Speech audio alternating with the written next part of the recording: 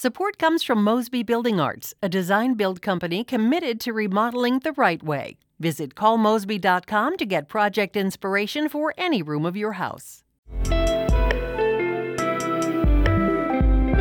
It's Wednesday, May 4th. This is The Gateway. I'm Wayne Pratt.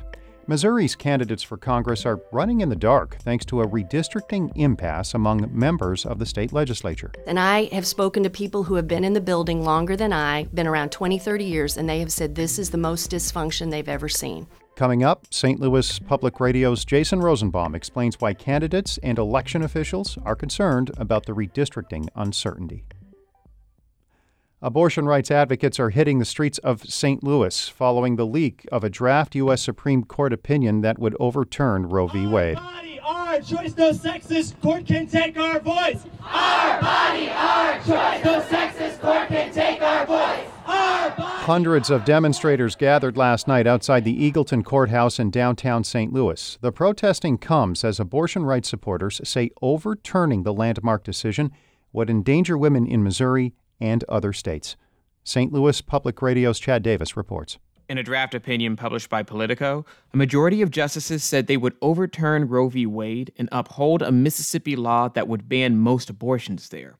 The expected decision would leave abortion up to state legislatures. Abortion is expected to remain legal in Illinois. MLC Rodriguez is president and CEO of Planned Parenthood of the St. Louis region. She says overturning Roe would cause a ripple effect of anti-abortion bills throughout the country. So if the Supreme Court completely reverses the protections enshrined in Roe versus Wade, what we are going to see is the floodgates will be open and states will quickly move to ban abortion. The Supreme Court's decision is expected this summer. I'm Chad Davis, St. Louis Public Radio. In other news, St. Louis County voters could be voting on another change to the county charter in August. The council has advanced a ballot measure that would restrict appointees in acting roles who have not received council approval to 60 days. Republican Councilman Tim Fitch says the move is necessary because County Executive Sam Page has left numerous acting appointees in place for months. Until this county executive, this legislative body's decisions on confirming appointees has been respected. Sam Page has now decided that confirmation doesn't really mean confirmation. The ballot measure needs final approval from the council before going to voters. Caps limiting the number of medical marijuana facilities in Missouri are legal. Dan Margulies has more on the decision from the Missouri Court of Appeals. The court upheld a Cole County judge's decision dismissing a challenge to the caps and finding them legal under the Missouri Constitution. The challenge was brought by several businesses that had unsuccessfully applied for licenses to cultivate, manufacture, or dispense medical marijuana. They argued the limits were arbitrary. In 2018, Missouri voters approved an amendment to the state constitution legalizing medical marijuana. The amendment authorized the Department of Health and Senior Services to regulate the program. The appeals court ruling means that cultivation facilities remain capped at 60, manufacturing facilities at 86, and dispensaries at 192. I'm Dan Margulies. A Missouri man who killed a couple during a robbery at their rural home more than 25 years ago has been put to death. Carmen Deck was executed yesterday at the state prison in Bonne Terre. He's the fifth person to be executed this year in the U.S. That includes 2 people in Oklahoma, 1 in Texas, another in Alabama. In Tennessee, Governor Bill Lee paused executions this week to enable a review of lethal injection procedures after that state was forced to call off an execution last month.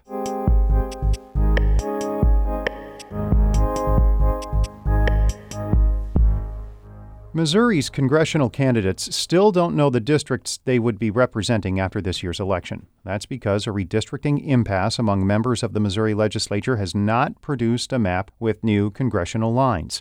St. Louis Public Radio's Jason Rosenbaum reports. Ben Samuels has done just about everything he's needed to do to run for Congress. The Democrat hoping to represent Missouri's 2nd District raised money, hired staffers, and has knocked on doors in what's now a decidedly suburban district. There's just one problem, though. Because of a legislative impasse over redistricting, Samuels and other 2nd District contenders have no idea which voters they should be courting. Already in a congressional district, there are 750,000 people who live there, and you want to talk to all of them if you can.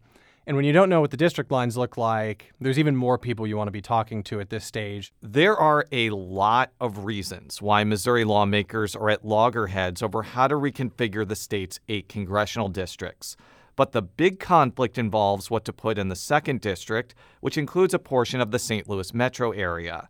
State Representative Trish Gunby, who is one of 3 Democratic 2nd District contenders, has had a front row seat to the impasse.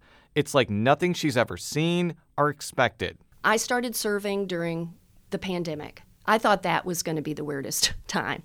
We came back last year, still weird. We thought things would normalize, and I have spoken to people who have been in the building longer than I, been around 20, 30 years, and they have said this is the most dysfunction they've ever seen. That dysfunction is not just affecting Democrats. State Representative Sarah Walsh is running for the open 4th District seat, which takes in huge chunks of central and western Missouri. She recently attended an event in Lafayette County where Republicans were gathering, even though there's no guarantee the county will even be in the 4th District. You know, just as is the story of my life, you just work extra hard. So I've been getting out to the counties that are in the current 4th District, that are in the Senate's proposed 4th District, and are in the House's proposed 4th Congressional District. There have been multiple lawsuits filed over the lack of progress in Missouri congressional redistricting, both in state and federal court. Secretary of State Jay Ashcroft says the Missouri Constitution does not provide state judges with the authority to draw congressional maps. They don't just get to decide we're going to do something we don't have the authority to do. I don't get to decide that I'm suddenly going to be able to pull people over like I'm a highway patrolman. I'm not. While Ashcroft says that federal courts could certainly redraw congressional districts, he pointed to precedent where those judges have abstained from intervening close to an election. Travis Crum of Washington University School of Law says it's highly likely that a court would get involved this time around because using the lines passed in 2011 violates constitutional prohibitions against having districts with uneven populations. Crum says that a panel of federal judges would likely draw a map that's similar to the one currently in place. And the judges might do it themselves. They might hire what's oftentimes called a special master. And the special masters who work on these issues around the country, they oftentimes are able to draw a new congressional district map in a matter of days or weeks. But the timeline before the August 2nd election is making people like Rick Stream quite nervous. Stream is the GOP director for the St. Louis County Board of Elections. The longer it takes for them to draw a map in the legislature, the more difficult it becomes for us to get all of the precinct splits out so that the candidates and the people know which district they're in. Eric Fay, the Democratic director for the county's election board, also says his agency is staring down at some hard deadlines to prepare for the primary election. That includes a May 24th deadline to put things on the August ballot and a June deadline to send ballots to military personnel. We have to move forward, and whatever the legislature or the court is doing, it may be too late for election administrators to actually effectuate it. I'm really, really excited about the opportunity. Thank you. Thanks. With uncertainty still looming, Ray Reed is speaking to seniors at a gathering in Brentwood about his bid for the 2nd Congressional District seat. Reed is from the inner ring St. Louis County suburb, so he's hoping the town ends up in the 2nd District. But as of now, the Democratic contender has no clue if the people he spoke to can actually vote for him. But, it's kind of challenging not knowing exactly where your boundaries are. It's also given us more time to just recruit some more young people in this race. Republican incumbent Congresswoman Ann Wagner says she hopes the legislature can come to an agreement before session adjourns on May 13th. She said in a statement that, quote, "I am pleased and honored to serve in any district that the Missouri legislature decides to draw." I'm Jason Rosenbaum, St. Louis Public Radio. Our Fred Ehrlich edited that report. Shula Newman is the executive editor of St. Louis Public Radio, a listener-supported service of the University of Missouri St. Louis. Music by Ryan McNeely of Adult Fur. I'm Wayne Pratt. This has been The Gateway.